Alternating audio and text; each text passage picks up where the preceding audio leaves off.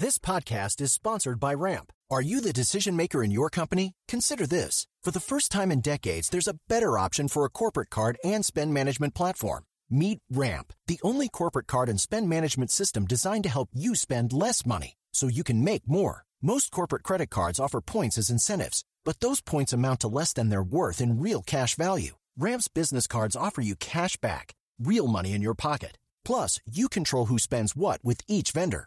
And Ramp's software collects and verifies receipts automatically, which means you'll stop wasteful spending and close your books in hours instead of days. Businesses that use Ramp add up to 5% to their bottom line the first year.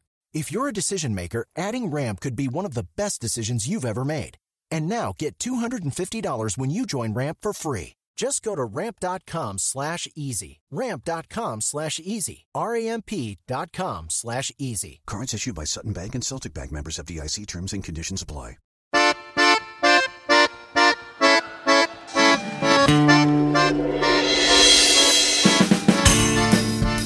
Welcome to GabFest Reads. I'm David Plotz, one of the hosts of Slate's political GabFest. In 1977, when I was a first grader in D.C. public schools, Lafayette Elementary, the city was gripped for several days by an extraordinary event. And even today, 46 years later, the feeling of those days remains powerfully in my memory. So powerfully, I literally think about it every time I drive up 16th Street. And now Shahan Mufti has written an absolutely brilliant and mesmerizing and page-turning account of an event that you probably never heard of, but which was massively important in shaping America's relationship to Islam and to terrorism. Mufti's book, American Caliph, chronicles the 1977 siege of Washington, D.C., when a small Muslim group based in D.C., based out of a house on 16th Street, took more than 150 hostages in 3 buildings, killed a young Howard University journalist, nearly killed Marion Barry, then a city council member, soon to be mayor, and brought the city to a standstill. The Hanafi Muslim takeover of the B'nai B'rith, the National Islamic Center, and the district building was, and I think remains, the largest hostage taking ever on American soil. Shahan Mufti, you are chair of the Department of Journalism at the University of Richmond. Congratulations on writing a remarkable and magnificent book, and welcome to GabFest Reads. Thank you so much, David. It's great to be with you. So there are so many threads in this book. It is a history of Islam in America. It's a history of the Nation of Islam. It's a TikTok about a terrifying hostage situation. It's a story about the most ambitious movie ever made about Islam. It's also, incidentally, a story about Kareem Abdul-Jabbar. But it is most of all the story of Hamas Abdul Khalis, who is the American caliph of the title. So, Shahan, start by telling us a little bit about Hamas Khalis and who he was and the group that he led. So, right, Hamas Abdul Khalis is the Muslim mystic of in the title of the book. And he is, I'd say, the one who wants to be American caliph, the leader of Muslims in America, among several other characters in the book. But Hamas Khalis is born in Gary, Indiana. He is the grandchild of slaves. His parents had moved north during the Great Migration from the South and settled in Gary, Indiana, where he was born in 1922. I describe some of his childhood in the book, but my readers really encounter him for the first time when he's serving in the U.S. Army. He's a Buffalo soldier, and he's about to get deployed to Europe during the Second World War. But the reader sees him actually at a hospital getting a psychiatric evaluation. And that's really where the story begins in some ways. And this whole question of his mental condition hovers through the book over him.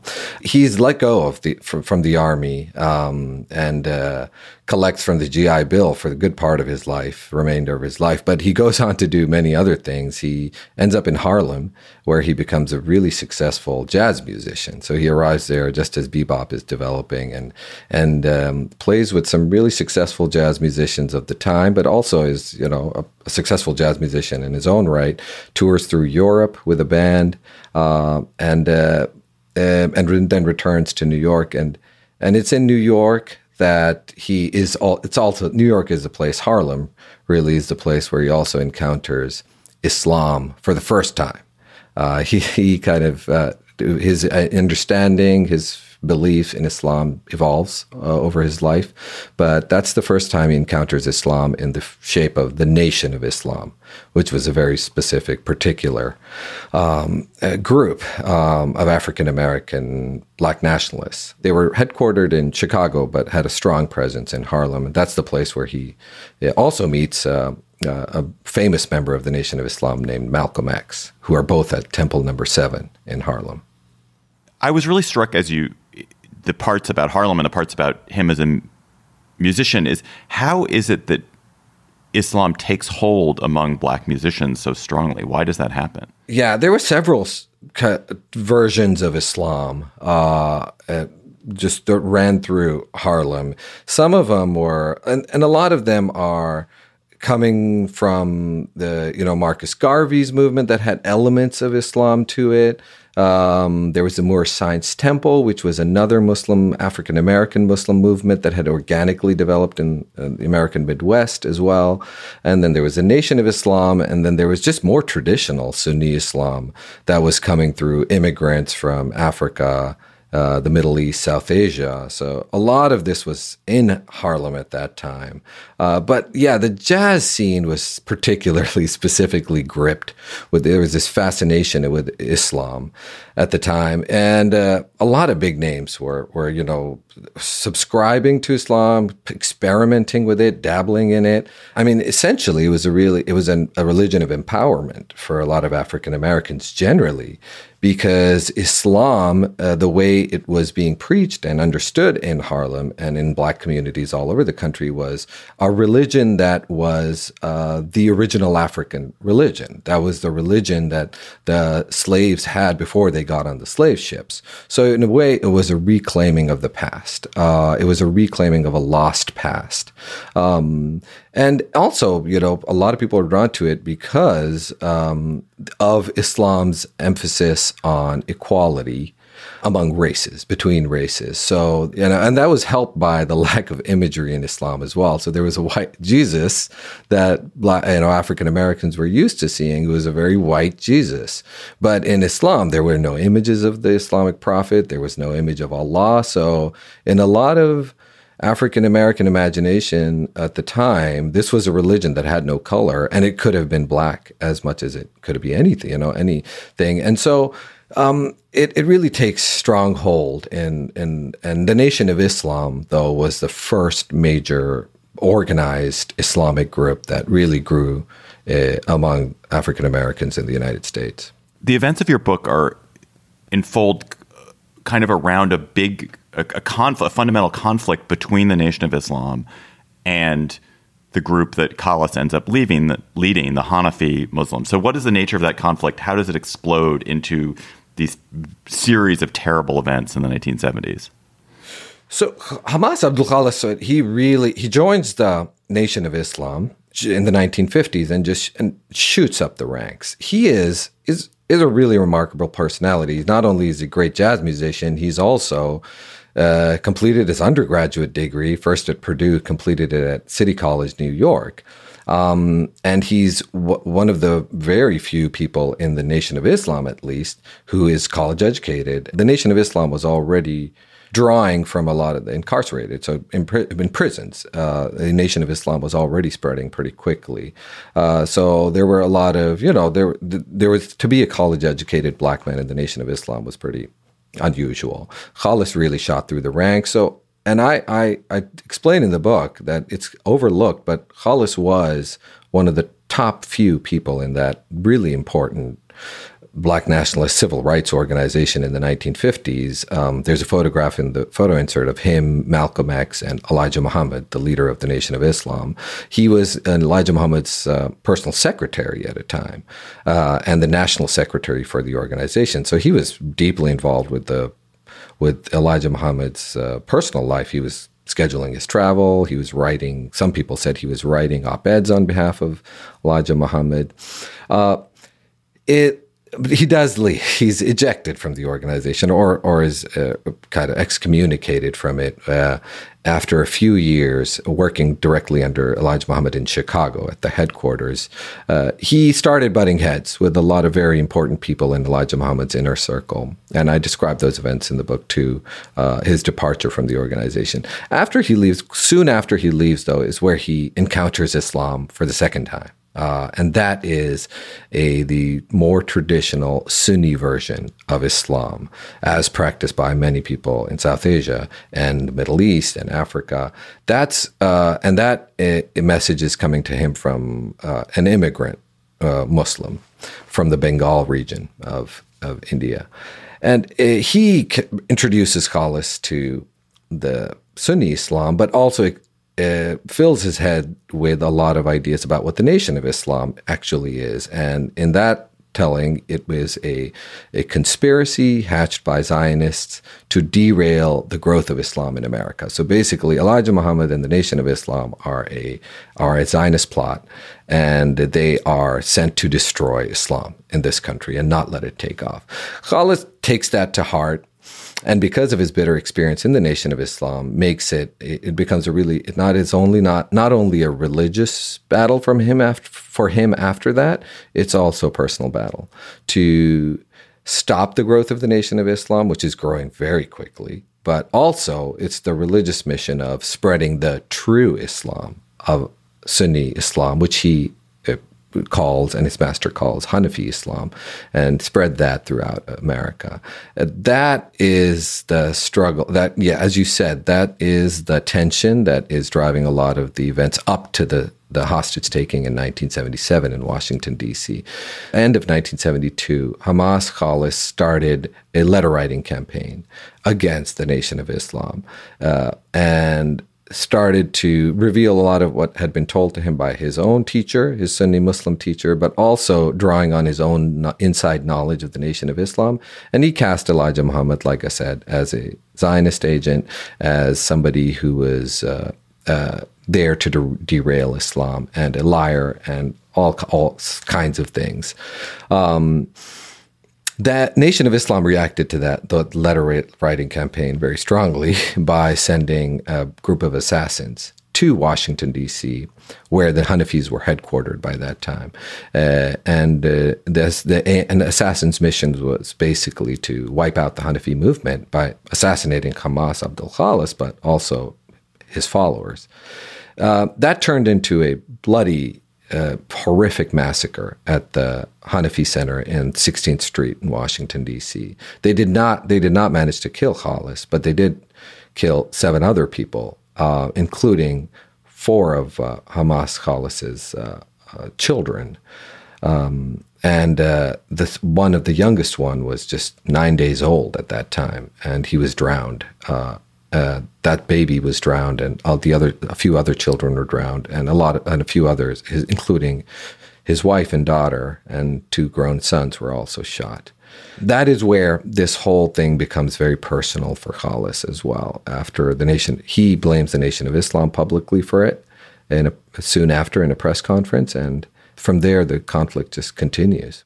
And so what does he end up doing in March of 1977? Before I get to 77, between 73 and 77, there are a series of trials where Khalis and the Hanafis are hoping to get some kind of closure and justice. The American justice system is moving too slow, though, for them. And after 4 years of trials and retrials and mistrials, Khalis does decide in 1977 that he simply had enough, and hatches this plan to attack these 3 locations in Washington, D.C., like you said, the B'nai B'rith on Rhode Island Avenue, the Islamic Center, which is just a couple miles away on Massachusetts Avenue, and then the District Building, which houses the City Council, Washington's City Council. What triggers this for him is actually something entirely unrelated, which is a Hollywood film about the Islamic Prophet that's just come out that day. This kind of interplay of things, these interplay of forces, is fascinating. But what does he do? They take over these buildings and demands what? A few hours on the morning of March 9th, Khalis and 11 of his followers, they, in 3 different groups, take over these 3 buildings. 7 men enter the B'nai B'rith, take over the entire building, take over more than 100 hostages, most of them employees of B'nai B'rith, most of them Jewish. 3 others go to the Islamic Center, take hostages there. Most of them are actually Muslim, because it's the Islamic Center, and also some of them who had diplomatic or quasi-diplomatic status. And at the district building, 2 other Hanafis take over the 5th floor of the building where the city council is. That's the bloodiest location. That's the most violent takeover of all. That's where there's a gunfight. Shots are fired by police and the Hanafis. And within the first half hour of that standoff, there are 3 bodies lying on the floor of the 5th floor of the city district council, of the district building. One of them, as you said in your intro, was a young Howard University radio journalist. Another one was a security guard. And the third one was Marion Barry, city councilman, who would go on to become mayor. That is the takeover. It happens over a few hours, like I said. And by the time that things are happening in the district building, which is the 3rd location, it's become very obvious to DC police and also the FBI, which quickly becomes involved, that this is a coordinated attack on Washington. These are not 2-3 independent attacks. This is all one. And that is where it's pandemonium in downtown Washington. Places are getting evacuated. The National Theater is evacuating thousands of people. All courts are getting emptied out. National monuments are closed. So Washington, D.C. by 3 p.m. that day on March 9th is under siege. And what does Khalis demand? So yes, Khalis's first demand is about the movie. There's a movie about the life of the Prophet Muhammad that's premiering in New York City and Los Angeles that day. Khalis wants that movie to not play and be stopped. And not only that, he also demands that the reels be removed from the United States. For several hours, that's actually his only demand.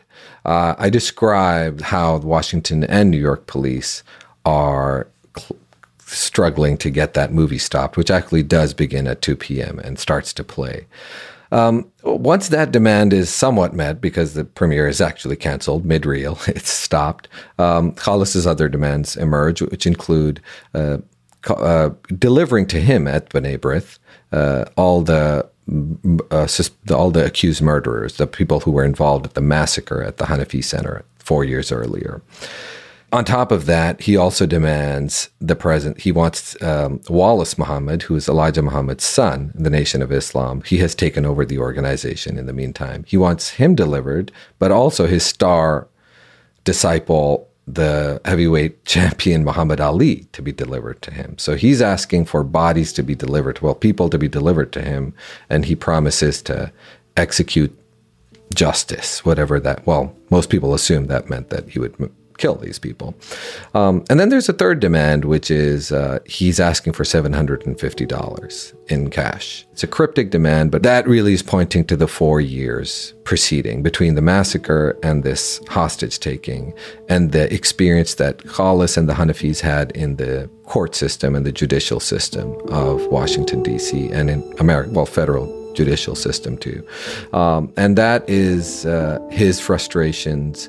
And $750 is really, in his mind, the price of the injustice that he and the Hanafis suffered in the courts.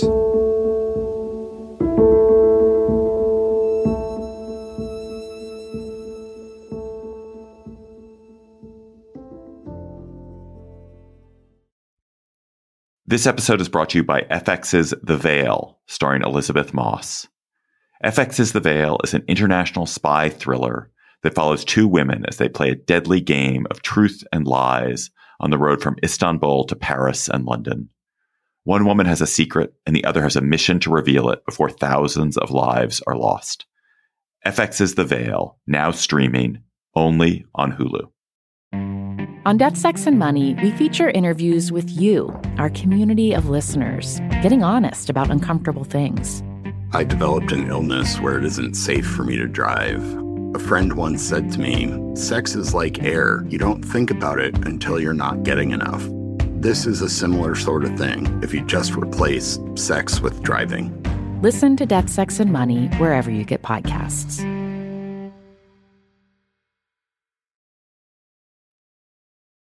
The situation for the hostages is very unpleasant. It does, as I'm not going to give anything away too much. I mean, it resolved mostly peacefully, but it was very unpleasant for the hostages. Like I said, the district building was the most violent meeting. I mean, there were shots fired and people died immediately, but it was no less terrifying in the B'nai B'rith.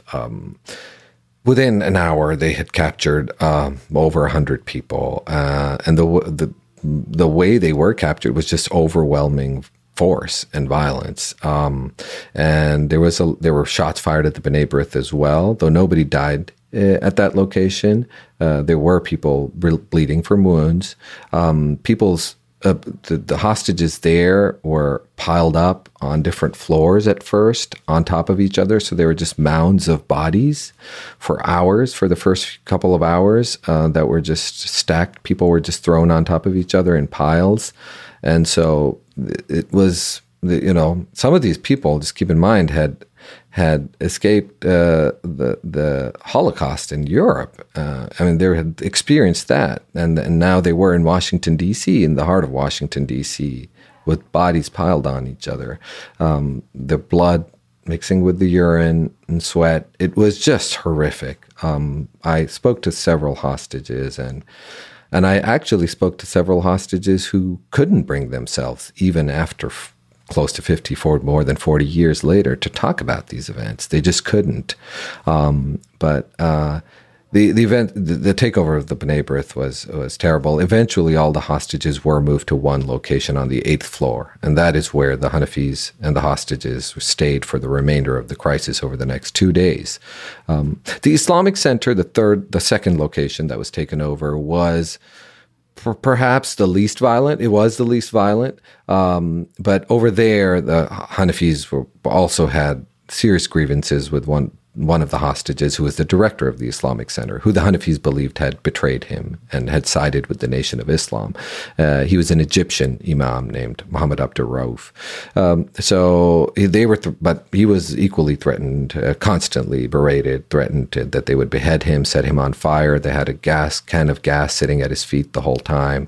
And all three locations were different, but there was terror in all three places. One thing I couldn't decide after reading your book was, is this America's big introduction to Islam and to the idea of terror coming from Islam, or does that really not start until the Islamic Revolution in Iran a couple of years later, when American hostages are held overseas, and this episode becomes sort of forgotten? I think you're absolutely right there. This is something I thought about too while writing this, was this the moment?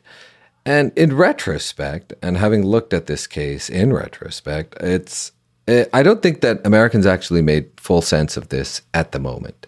And it's through the lens of the Islamic Revolution in Iran, which comes only 2 years later. The Hanafis are appealing their case at that time in the federal courts, but when the Iranian Revolution happens. But that really is the moment, I think, where American consciousness is invaded by this idea of an Islamic threat, and Islamic militancy.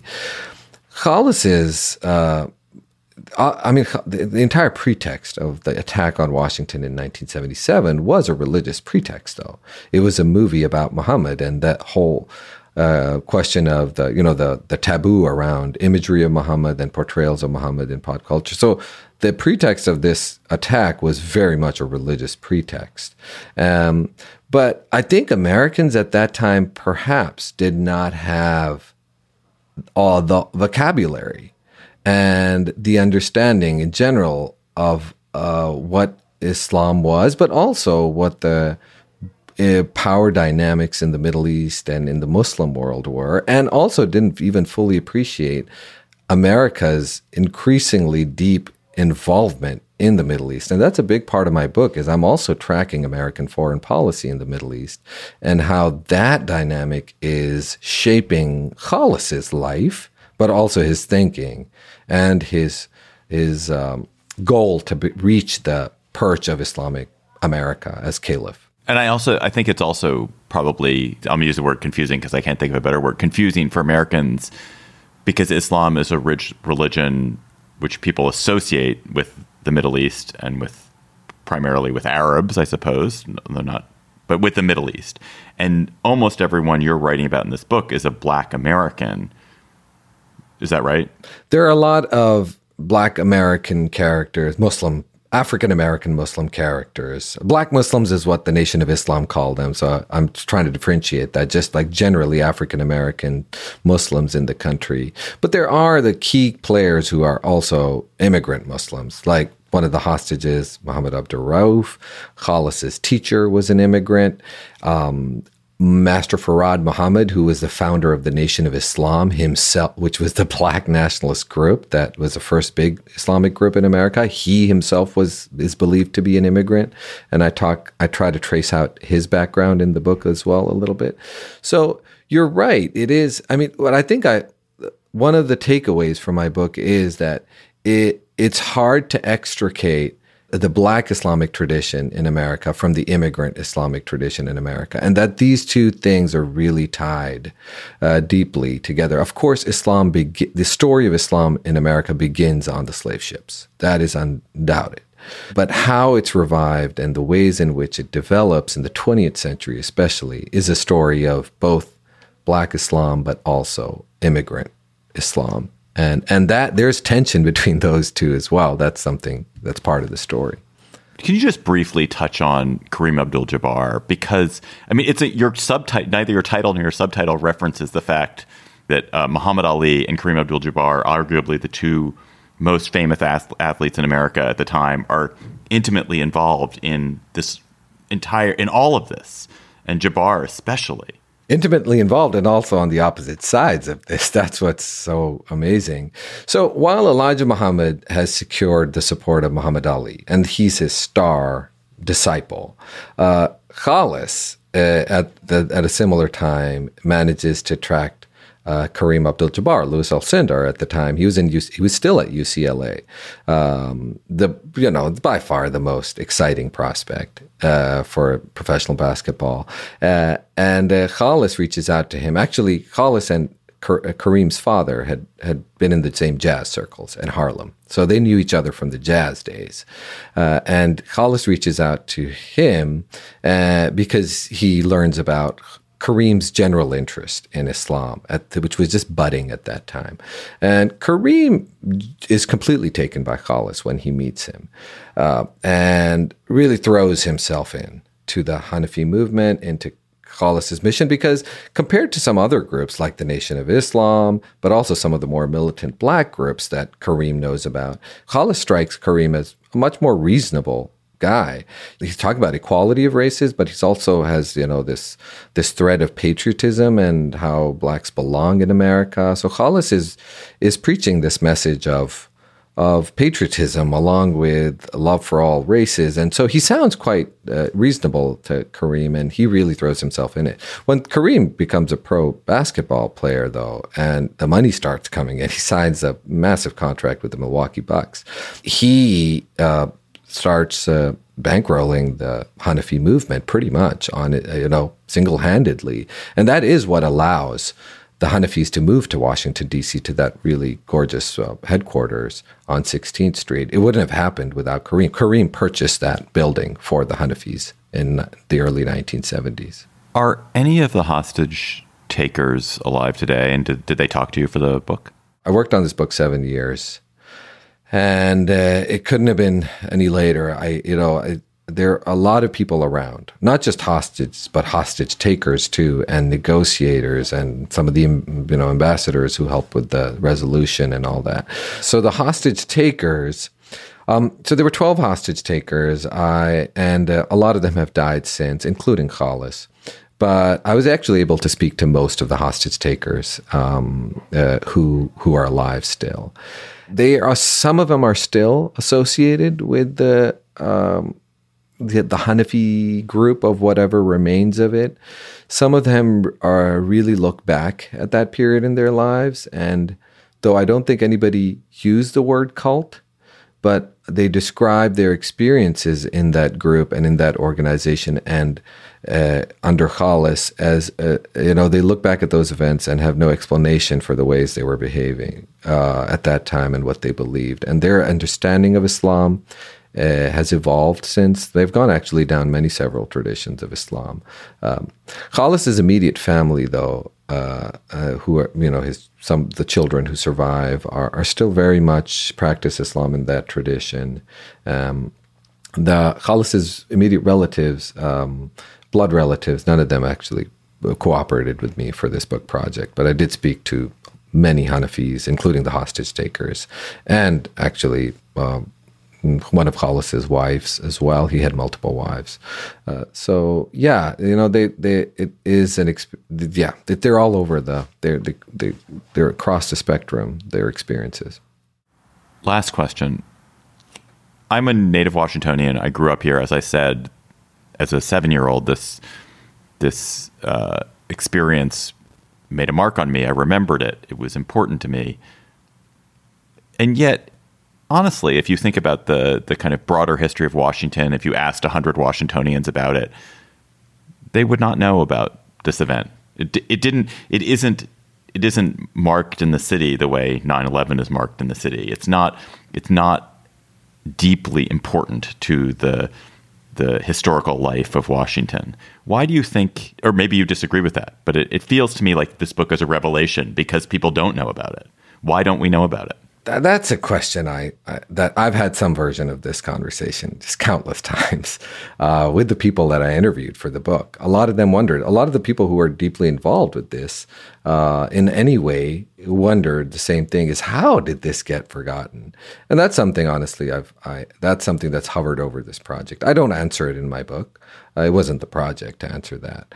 But I think what we were talking about a little earlier, that America honestly didn't know what to make of this. This was a huge news event when it happened. It was all of the evening network news, all front pages across the country were covering this crisis when it happened.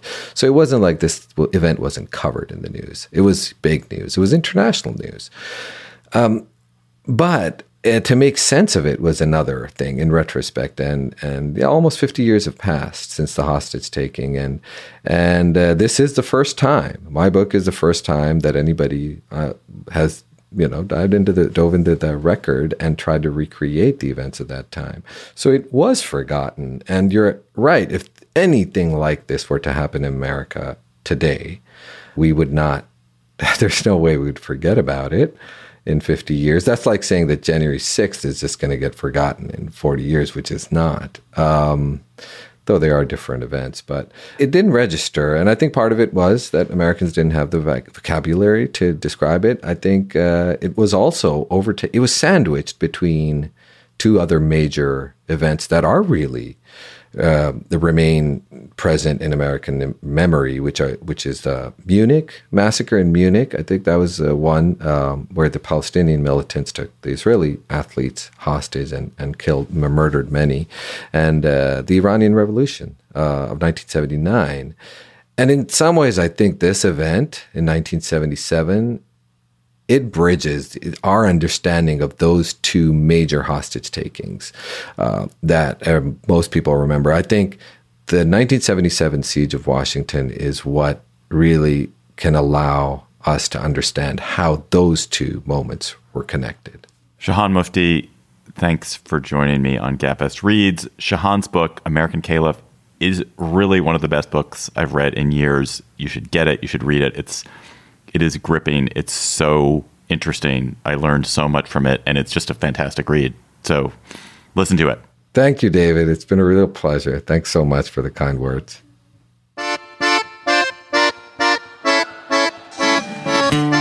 That's it for this month's edition of Gabfest Reads. Our producer, Shana Roth. Ben Richmond is Senior Director of Operations for Slate's podcasts. Alicia Montgomery is Vice President of Audio at Slate. We'll be back next month with another edition of Gabfest Reads. Until then, me and John and Emily will be back in your feed on Thursday with a new episode of the Slate Political Gabfest. Hi, This is Dahlia Lithwick, host of Slate's legal podcast, Amicus. If you're listening to this show, you might be interested in Amicus's live show that we're hosting in Washington, D.C. on Tuesday, May the 14th. My colleague, Mark Joseph Stern, and I will be talking to some amazing guests, including Sherrilyn Ifill and a sitting state Supreme Court justice, all about how originalism, a relatively recently invented way of interpreting the Constitution, has taken over the Supreme Court and radically reshaped the law. It's been doctrinal rocket fuel for the conservative legal movement and facilitated the rolling back of abortion rights, the expansion of gun rights, and the obliteration of the separation of church and state. And as another wildly consequential Supreme Court term careers to its end, the court's originalists are on a tear. But there's something you can do about it, and we hope you'll join us in D.C.